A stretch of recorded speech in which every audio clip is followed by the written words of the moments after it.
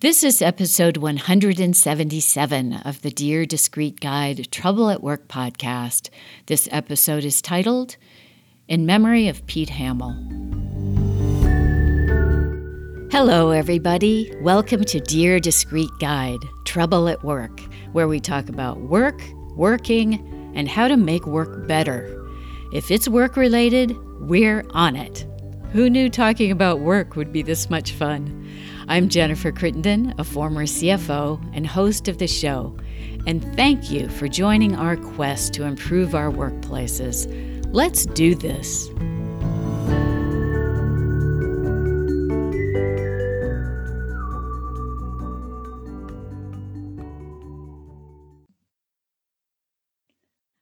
I am so delighted to welcome a new guest to the show today. Brian O'Neill is with us. And he also is a graduate of Syracuse University. It seems as though we're really strengthening the bonds between the journalism school at Syracuse University and this podcast. So welcome to the show, Brian. Thank you, Jennifer. Pleasure to be here. All right, I'll introduce you. Brian retired in July after 42 years in newspapers, the last 37 as a columnist, and the last 32 as a columnist for the Pittsburgh Press and Pittsburgh Post-Gazette. And I should say we're here today to talk about another famous columnist, Pete Hamill. So Brian is a Long Island native and a graduate of Syracuse University. He first learned his craft reading what he calls the great 1-2 punch in the history of American columnists, Pete Hamill and Jimmy Breslin, in the New York Daily News of the 1970s. Brian has been a winner of numerous regional and statewide awards for his columns and is the author of the acclaimed The Paris of Appalachia, Pittsburgh in the 21st Century. Which I did happen to take a quick look at, which, it just looks great. A story of that singular city from the ground up, not the top down, the way Pete Hamill would have wanted it. All right, Brian. So thank you so much for taking the time today to talk to us about Pete. I'm really interested to honor his legacy. Well, he's one of my writing heroes, so it's a pleasure to be here. Here's some background about Pete Hamill. He was Irish Catholic from Brooklyn. His parents were working class people. His father worked in a factory, and his first job was delivering newspapers.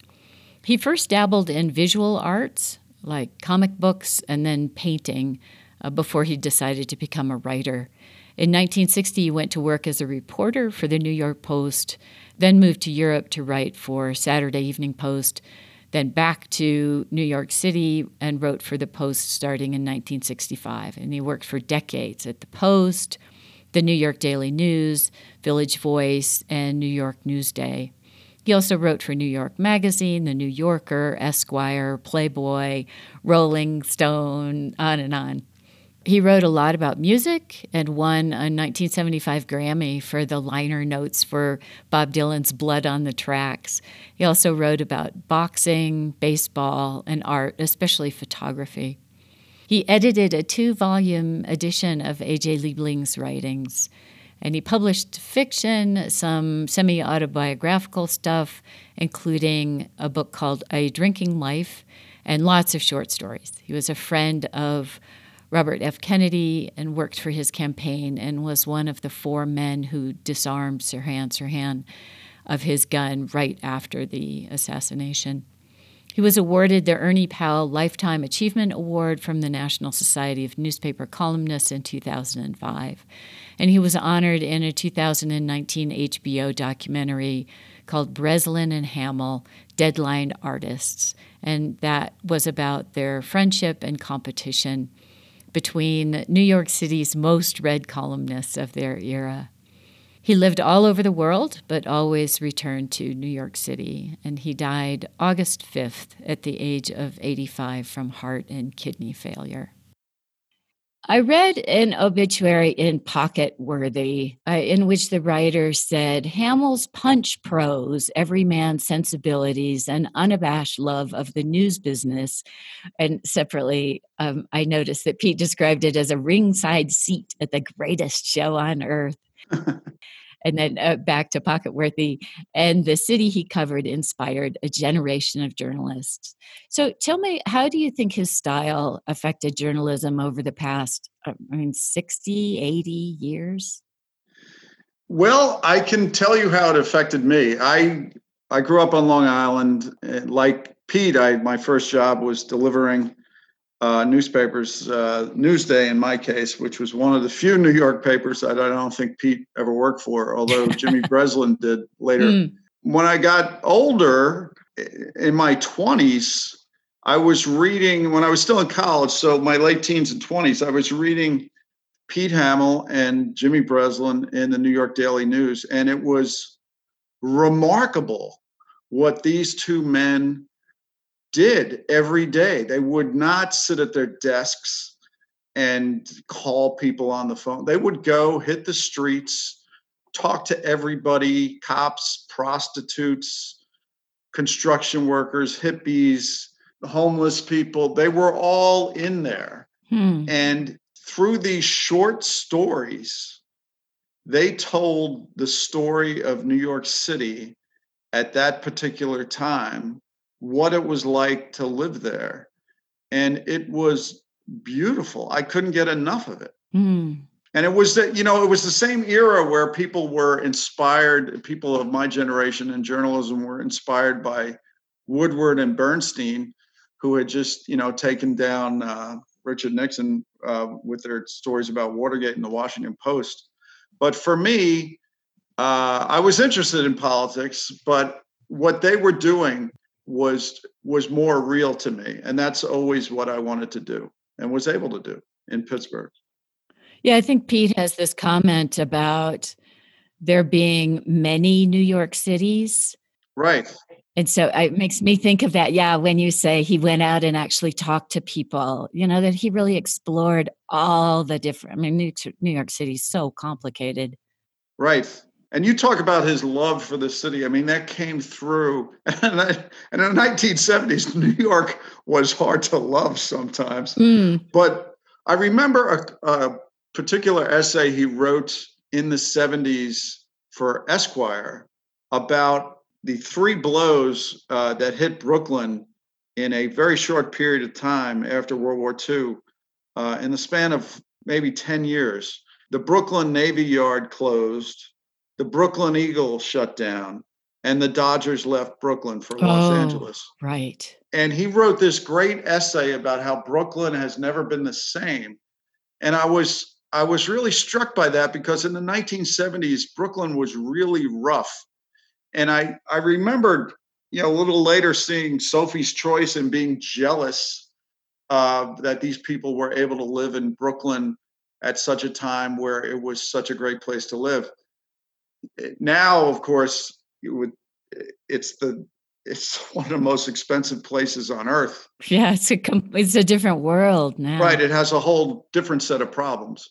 But anyway, that essay really hit home for me. And I remember coming to Pittsburgh in the late 80s after the implosion of the steel industry, and the Pittsburgh Pirates were maybe not going to stay in Pittsburgh. And, newspapers were in a bit of trouble. And it really harkened back to what I had read about Brooklyn. And I was really I wrote a column about it for Pittsburgh that we need to keep the Pirates in town. We need to come back. We can't give up on this great place. And Pete inspired that column.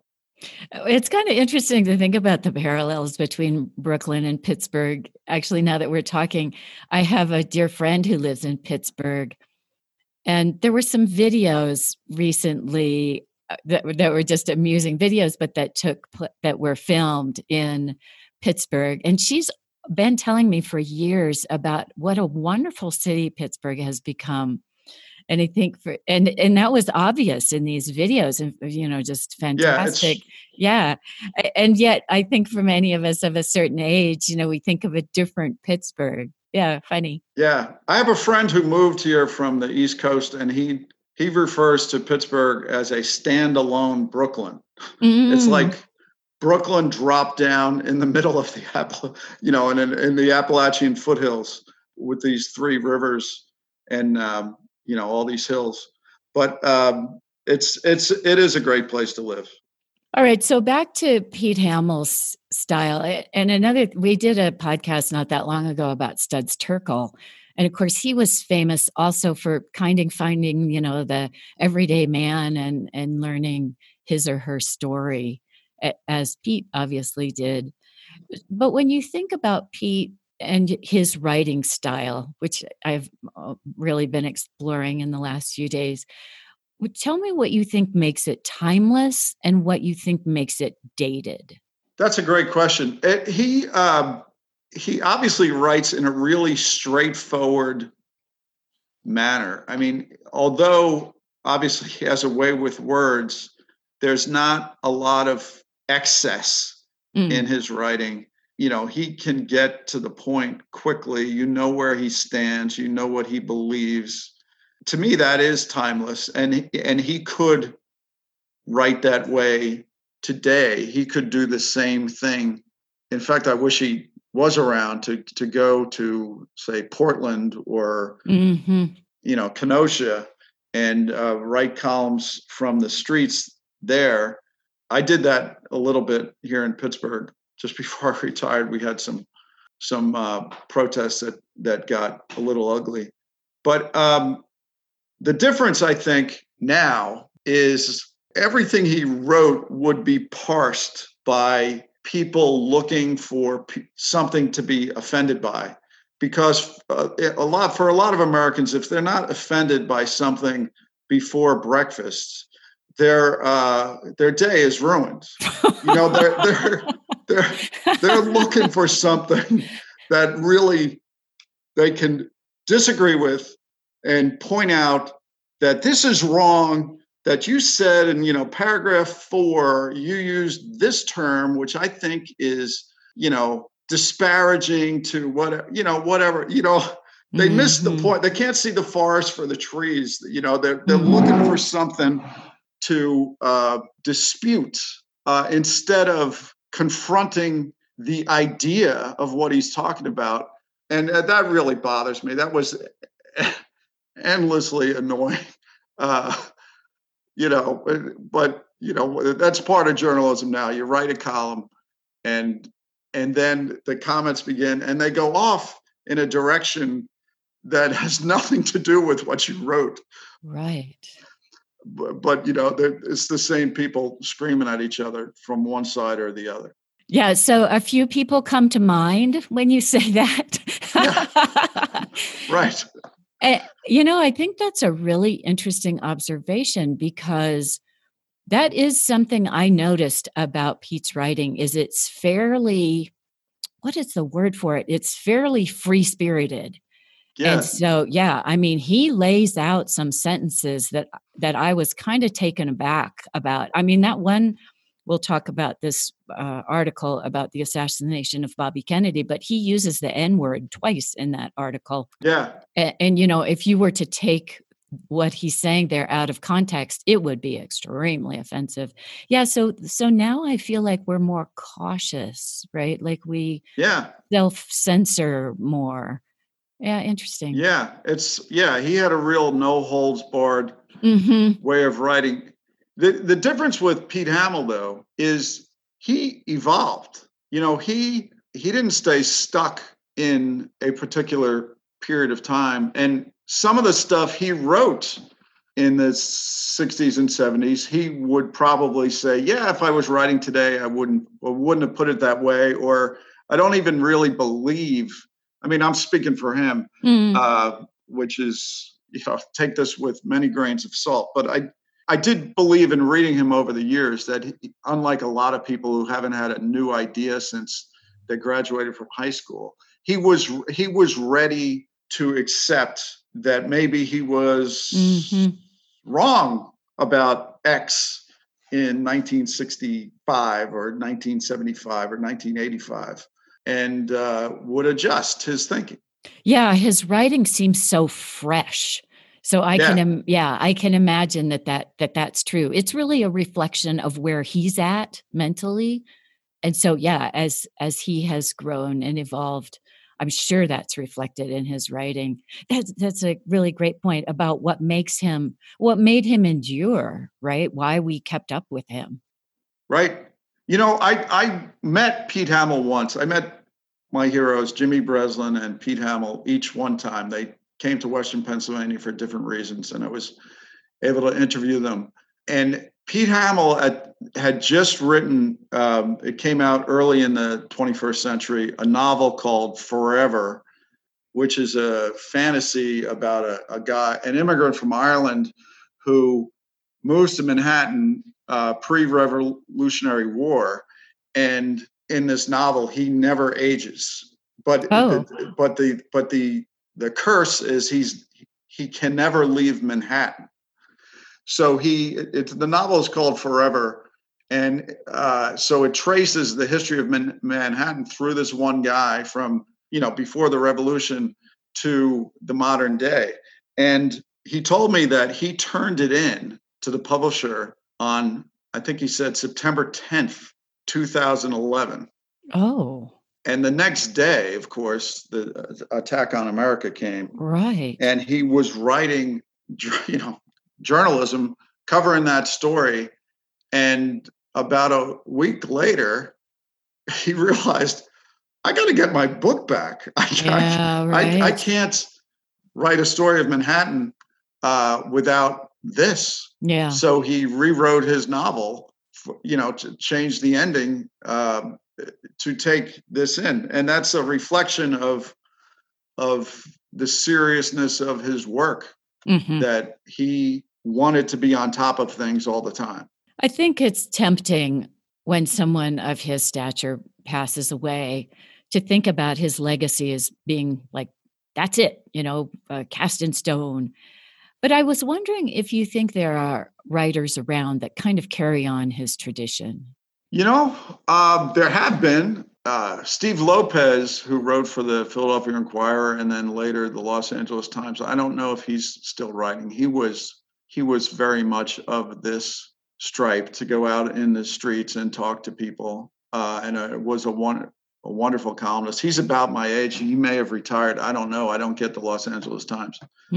But there aren't that many columnists anymore who do what Pete and Jimmy Breslin did. I mean, there's a lot of pontificators.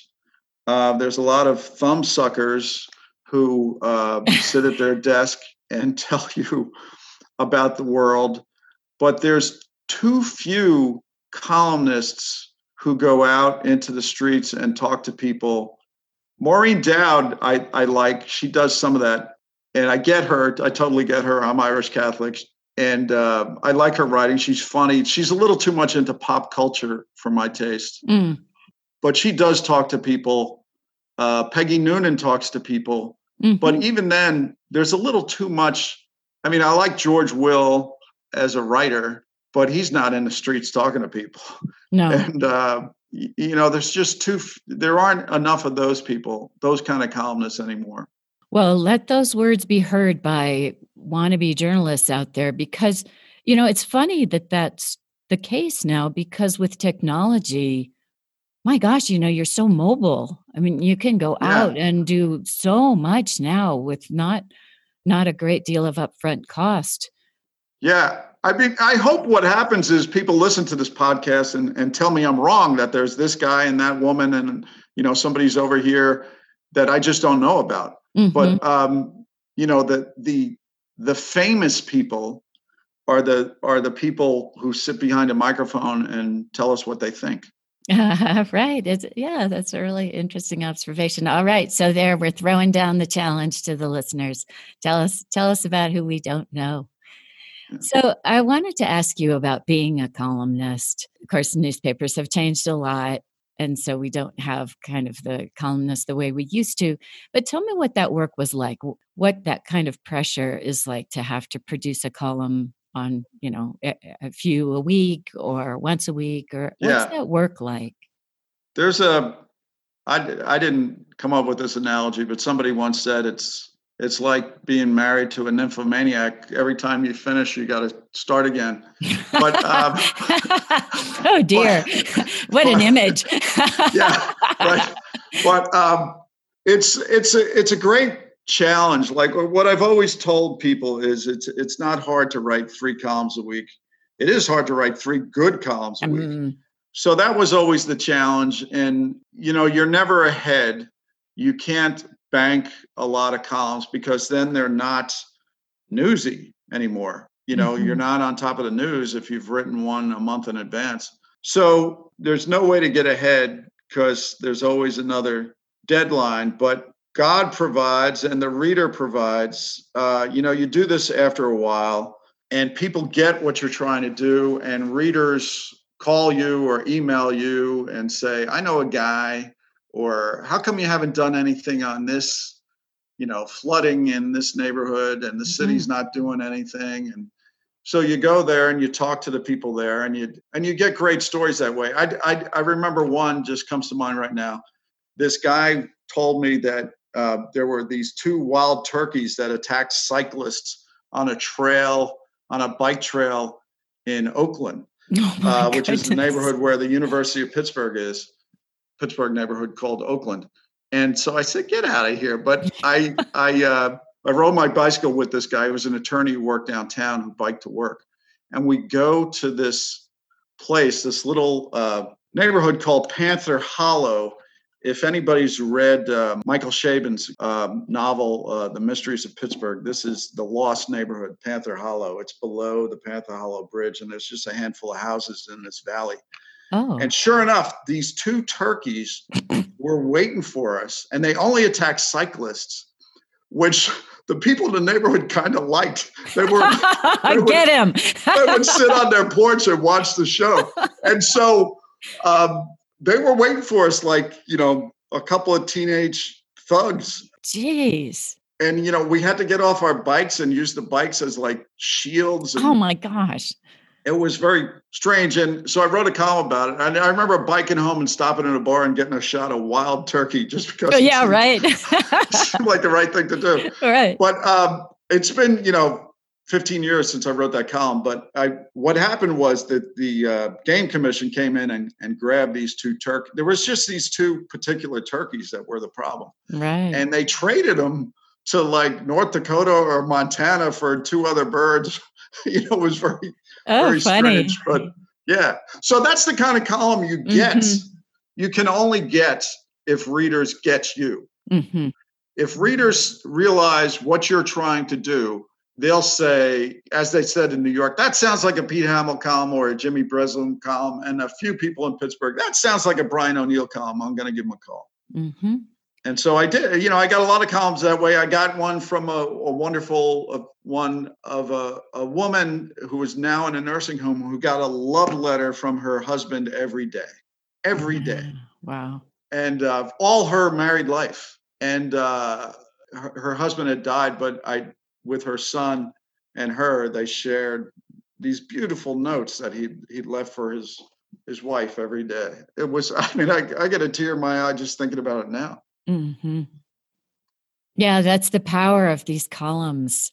Yeah, and it can only come from the reality of life. I was able to meet. I spent 1 semester of school in London in 1978, and I met the novelist and physicist C.P. Snow. Oh yeah. I asked him. I was in a pub, and I asked him. I had read one of his novels, and I said, are these based on real people? And he said, oh yeah, all my characters are based on real people. God creates the best characters. And that always stayed with me, that everybody has a story, and you just got to find them. What a great line. Yeah. Yeah. Yeah. I've also been studying Justin Townes Earle, the young musician who just passed away. Yeah. And he was talking about the characters in his songs in an interview. And he said, oh, yeah, these are real people. He said, I have their phone numbers. That's wonderful. Yeah, I like that too. Yeah. Well, one of the strangest stories about Pete Hamill is that he was really right there, present at the assassination of Bobby Kennedy, and he wrote about it. And I'll read some from that article. These are some excerpts from Hamill's 1978 article, 2 Minutes to Midnight, the very last hurrah. And these describe Bobby Kennedy's final moments in the Ambassador Hotel in Los Angeles in June of 1968, right after he had won the California Democratic primary against Eugene McCarthy. Hamill was there, along with, of all people, George Plimpton. He wrote, "We found ourselves in a long, grubby area called the Pantry. It was the sort of place where Puerto Ricans, blacks, and Mexican Americans usually worked to fill white stomachs. There were high bluish fluorescent lights strung across the ceiling, a floor of raw, sandy-colored concrete, pale, dirty walls. On the right were a rusty ice machine and shelves filled with dirty glasses. On the left, an archway led into the main kitchen, and under the arch, a crowd of Mexican-American cooks and busboys waited to see Kennedy. Then a pimply messenger arrived from the secret, filthy heart of America. He was curly-haired, wearing a pale blue sweatshirt and blue jeans, and he was planted with his right foot forward and his right arm straight out, and he was firing a gun. We knew then that America had struck again. In this slimy little indoor alley in the back of a gaudy ballroom, in this shabby reality behind the glittering facade, Americans were doing what they do best, killing and dying and cursing, because hope doesn't last very long among us. When we got through the police barricades, we drove without talk to the Hospital of the Good Samaritan, listening to the news on the radio. The unspoken thought was loudest. The country's gone. Medgar Evers was dead. Malcolm X was dead. Martin Luther King was dead. Jack Kennedy was dead. And now Robert Kennedy was dying. The hell with it. The hatred was now general. I hated that pimpled kid in that squalid cellar enough to want to kill him. He hated Kennedy the same way. That kid and the bitter Kennedy haters were the same. All those people in New York who hated Kennedy's guts, who said "ich" when his name was mentioned, the ones who creamed over Murray Kempton's vicious diatribes these last few months, they were the same. When Evers died, when King died, when Jack Kennedy died, all the bland pundits said that some good would come of it in some way, that the nation would go through a catharsis, that somehow the bitterness, the hatred, the bigotry, the evil of racism, the glib violence would be erased. That was bullshit. We will have our 4-day televised orgy of remorse about Robert Kennedy, and then it will be business as usual. You could feel that as we drove through the empty LA streets, listening to the sirens screaming in the night. Nothing would change. Kennedy's death would mean nothing. It was just another digit in the great historical pageant that includes the slaughter of Indians, the plundering of Mexico, the enslavement of black people, the humiliation of Puerto Ricans. While the cops made chalk marks on the floor of the pantry, the brave members of the National Rifle Association were already explaining that people commit crimes, guns don't. I mean, that article is just astonishing in many ways, not just because of his writing, but also because of the event. But his writing is really, electrifying. Right. And the immediacy that you get from how he describes that scene, and also then just how incredibly bitter he is about that event. Yes. So I was kind of surprised at how modern that writing felt. I think I've probably forgotten how some of the writing from the 60s feels. Do you think that was unusual for that time? And do you think that kind of writing would fly today? I think it would fly today. And as I said earlier, a lot of people would criticize this or that, but it's timeless, as you suggested. It's right now, but you read King Lear, and that's timeless too. I mean, people haven't changed that much.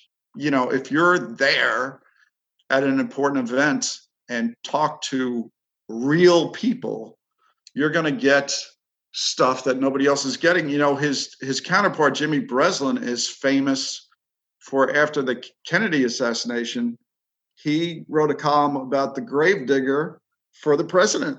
You Oh. know, Mhm. I'm choked up thinking about that. Mhm. These are the people we ought to be writing about. Yeah, really. Yeah, another one that I ran across when I was studying him was an article he wrote about Trump, and it's from 1989. It's called Tea Without Sympathy from Esquire. Yep.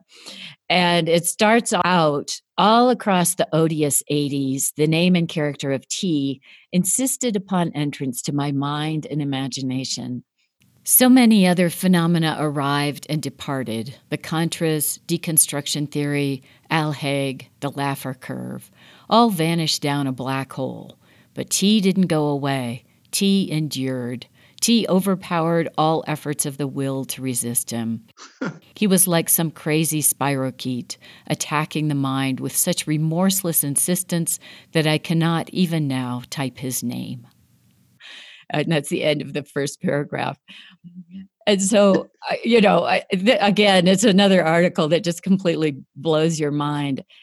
One of the things about Hamill is that he's very sensitive to the everyday man, right? And Right. and so I was thinking when I was reading this article, like how much did Pete channel our thinking, and how much do you think he led our thinking? Well, again, only I can speak only for myself. He certainly influenced me. I remember a column he wrote. It was a guy, I think the publisher was named Michael O'Neill, same surname as Oh, mine. funny. Hmm. But the Daily News fired Pete Hamill at one point, and this guy Michael O'Neill was the publisher. And and I might get some of this wrong. It's been 40 years since I read this, but Pete Hamill was writing for another publication, probably the Village Voice, or somebody was writing about him. Anyway, Pete Hamill's big objection to Michael O'Neill, he called him a castle Irishman, which was a Ooh, derogatory term from the old country, the people who basically collaborated with the English, gotcha. so he called this guy O'Neill a castle Irishman, and his big complaint was that he would drink in this exclusive club in New York. And a friend of mine, I was living in Danville, Virginia at the time. He was from Durham, and he didn't have any of these ethnic, sensibilities.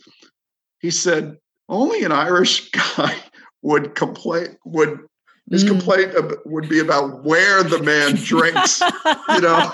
But Uh-huh. but I totally understood what Hamill was talking about. That, like, if you want to put out the New York Daily News, you should not be drinking in the Century Club or whatever it was. You should be down there with the people in Harlem, in Brooklyn, in Greenwich Village, Bensonhurst, Hell's Kitchen. That's where your readers are, or if you want to keep your readers or get new readers, that's what you should be writing about. Yeah, so maybe, right. I get it, right? I get the criticism of the comment, but I also understand what's behind the comment. Trump, I never liked Trump. Even before he decided he was a Republican. I mean, I never, and he, had the hostile takeover of the Republican Party. But to me, he was just not a nice person. He was in the tabloids and a serial adulterer and just a creep. So it wasn't hard for Pete Hamill in 1989 to understand the kind of person Trump is, because he was always that person. Mm-hmm.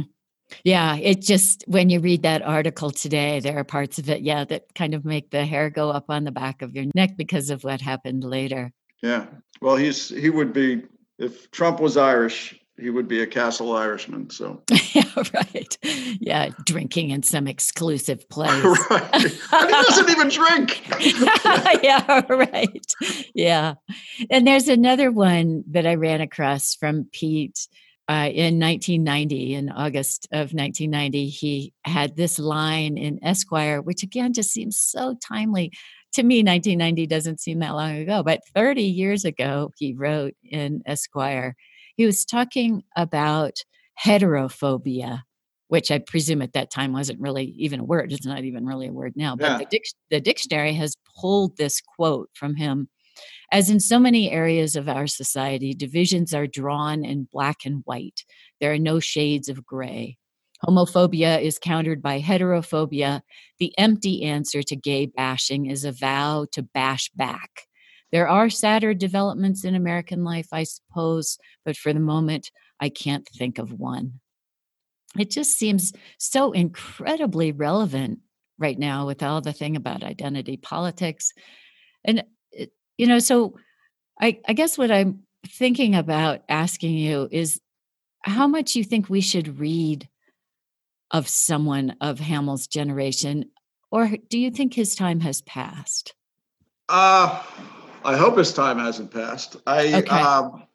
I think it's fascinating. I mean, it's as people say about newspapers, the rough draft of history. So if you're interested in the history of this country, as I hope all your listeners are, he would be valuable to read because he was talking about things as they were happening. As you read that about the counterpart to homophobia being heterophobia, I see that now where it's anti-racists find it perfectly okay to stereotype white women and call them all Karens, knowing nothing about a particular person.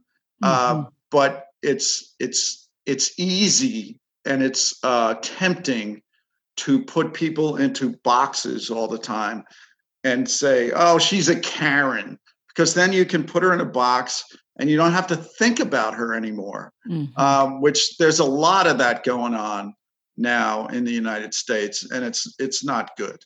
Yeah, in that place in particular, he just seems very, very relevant. I love that, the rough draft of history. And maybe that's why, as I say, as I've been reading him these past few days, it does seem not quite clairvoyant, but wow, prescient, Yeah, yeah, yeah. He's still valuable to read. He's, in fact, when I get off, I might go online or see what I have some books of columns here. I might read them again. Well, he's got a lot to read, that's for sure. My goodness, he wrote a lot of books, short stories, fiction, A Yeah, Drinking Life. My gosh, he was prolific. yeah, yeah. He loved to write, and he was good at it. Of all his work for you, well, let me ask this in two phases. What do you think is the most significant in terms of journalism? And then what's the most significant for you personally? I would say they're both the same. It was just the way he approached his job, and all the things we've been talking about. There's no particular column that some of his columns stand out and are more memorable than others. But it was the overall approach that everyday people have something to say, Mhm. and we better listen and hear them out. And you may be surprised by what they're thinking, and it's hard to do. And when you pick one person, they don't speak for the we get this all the time too. Somebody goes to West Virginia and talks to a handful of people in a diner, and then they're supposed to represent the entire state. So it's hard to find that person, but some of these people are representative of other folks, a larger group, and it's important to listen to them and talk to them and make sure everybody is represented in your newspaper. You and I were talking before the show about that you need a Japanese word for someone who acquires more books than they can read. Is that what Right, what you right. said? I wish that I had a word for the complexity of a individual individual. I'm really Yeah, fascinated by that personally, and it shows a lot in my podcast, of course, because I tend to be interested in individuals and how they think about the world, and that it's so much more complicated than they're often represented Right. in on television or, in ways in which we access people. And if you actually have a long conversation with a single person, you realize they don't even understand themselves. I mean, Right. they're Right. that complicated. Yeah. So I wish I need a Japanese word for that, right? This whole thing that envelops an entire individual, and maybe that is why someone like Pete Hamill, we get a taste of that. Yeah. Yeah. He was fascinated by people, and Mhm. he like, when I met him, he was a nice guy on top of everything else. He was, Mm. down to earth, personable, telling funny stories. He and Jimmy Breslin, I guess, shared a secretary who was like the most overworked woman in New York City. Um, just a good guy, and loved people and loved being among people, hated hypocrisy, just a wonderful man. And American newspapers were very lucky to have him as long as we had him. Do you use him at all when you're helping younger writers learn how to write? No, I mean, no, I don't quote. I mean, I'm influenced by him and Jimmy Breslin and others who followed at the New York Daily News had some great columnists over the years following those two. I mean, Mike McAlery. I may be mispronouncing his name, but he also went to Syracuse. Oh, He was there interesting. when I was there, but he wrote great newspaper columns. But what I tell writers is talk to people, make that extra phone call, and keep it short. I always tell writers, cut the good stuff and leave the very good stuff. Oh. People don't have a lot of time. Or attractive things about a newspaper column is when you pick it up, how much time you have to spend with it. Mm. you know, like 5 minutes. And sometimes it takes all day to make it look like you wrote it in 5 minutes, but you're supposed to make it look like it was easy to write, even when it wasn't, so that it will be easy to read. And hopefully, you've given that person, if you're really doing your job right, that day, what they spent on a newspaper, what you did, made it worth their money. I think that is one of the really special challenges about being a columnist, and I hadn't thought of it until now, is that they are fairly short, and Yeah, that's hard. I mean, that's the Mark Twain thing about how long it takes to make something short. right. Yeah, there was a letter to the editor, and I forget who said it, but I have to write a long letter because I don't have time to write a short one. Yeah, right. Yeah, exactly. Yeah, yeah. But yeah, keep it short, and what's challenging now for newspaper columnists is there are so many distractions. Mhm. There've always been distractions. When people were reading these columns on subways, there were distractions as they're on the subway. But now the distractions are, if you're reading online, the distractions are built into the machine you're reading it on, and something pings and you're gone. It's hard to be a newspaper columnist now. What's funny though is that they're basically blogs. Yeah. Before there were blogs, there were newspaper columns. It's some guy's or some woman's opinion, after the way I did it and Pete Hamill did it. You talk to a bunch of people and then you form an opinion and you tell a story through those people. And, if you do it right, people like it. Yeah, I think that's one of the complaints that I have about a lot of blogs is they are simply too long. Yeah. Yeah. Almost everything is too long.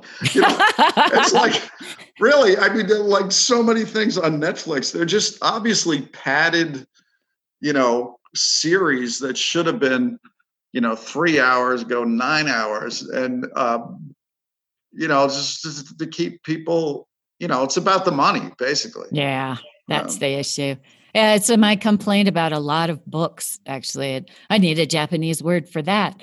yeah. There are just way too many books that I read. It's like this would have been an excellent long-form article. Excellent. Yeah. It's just not a good book.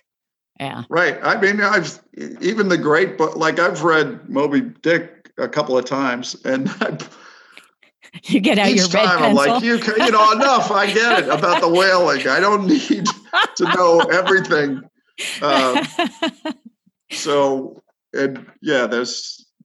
There's books that could be shorter, but they were, Dickens, when he was writing, he was getting a penny a word, so he wasn't interested in keeping it shorter. Mm-hmm. Yeah, you always have to look at the incentives. That's for sure. Okay, so for a final word about Pete's legacy, what do you think his contribution is to us? Well, so many people listening to this podcast probably have never read Pete Hamill. Mm. He did this stuff for Esquire, but mostly he was regionally important, at that region being New York City, a pretty large metropolitan area. But his legacy is, hopefully, I'm not the only one who read him and went to work in journalism.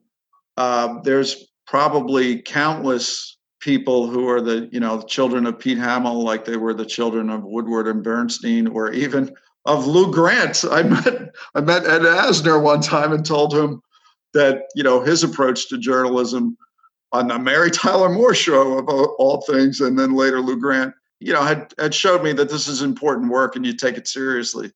Oh, so Pete Hamill's legacy he's part of a tradition of American journalism, of getting out there and talking to people and trying to get the story from the ground up rather than from the top down. Well, thank you again so much for taking the time to talk to us today, Brian. And before I let you go, I'm wondering if there's anything any last words you have for the listeners, if there's anything you'd like to refer them to, resources, things that you wish they would read, anything like that. Well, I'd love if they read The Paris of Appalachia, which is you can buy online.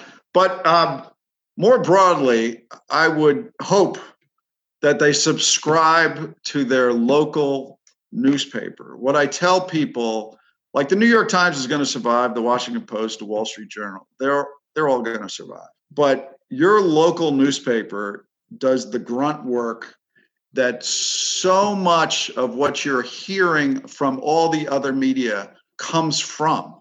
All the other media feed off newspapers. Mm-hmm. And I'm a baseball fan, so I use the analogy of your local newspaper is the starting pitcher who pitches 200 innings. Every team needs a guy who pitches 200 innings to cover a lot of ground, to cover the city council meetings, the school board meetings, all that stuff that's sometimes boring. But if you think your government is bad now, wait till we stop watching them. Mm-hmm. So for God's sake, for all that is holy, subscribe to your local newspaper. Yeah, that's great. I can provide a link to the Paris article. And I should mention to the listeners, we did a whole series of episodes about journalism earlier this year. I think I'm up to 10 or something like that, which is where we started having so many connections with Syracuse University. But just as a reminder, starting, I think, back in March, we started having those series of journalism. I just think it's really important work. And since this is a podcast about work, I wanted to focus on that during that period of time. So yeah, don't forget about those either. And Brian, thank you so much. Yeah, thank you so much for being on the show. I really appreciate it. Jennifer, it was my pleasure. Thank you so much.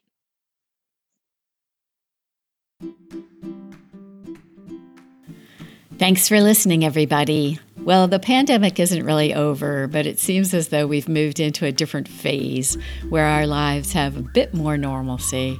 As a result, we're adjusting the format of the show back to fewer, more lengthy episodes, airing on Tuesday and Friday, and sometimes on Sunday, since those Sunday literary episodes have been very popular. Speaking of which, our downloads have exploded during the pandemic, so thank you for your patronage. If you like what we do, you can support the show through our Patreon page.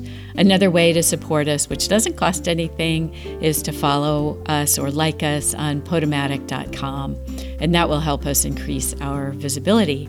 Also, we'd love to hear from you. Drop us a comment about who you are, what you like, or if you have a comment about the show. And finally, I also run a professional training company for people who want to advance in their careers with courses on communication skills, executive presence, and accent reduction. You can find out more at discreetguide.com, DISCREETGUIDE. Please take care, and let's talk again soon.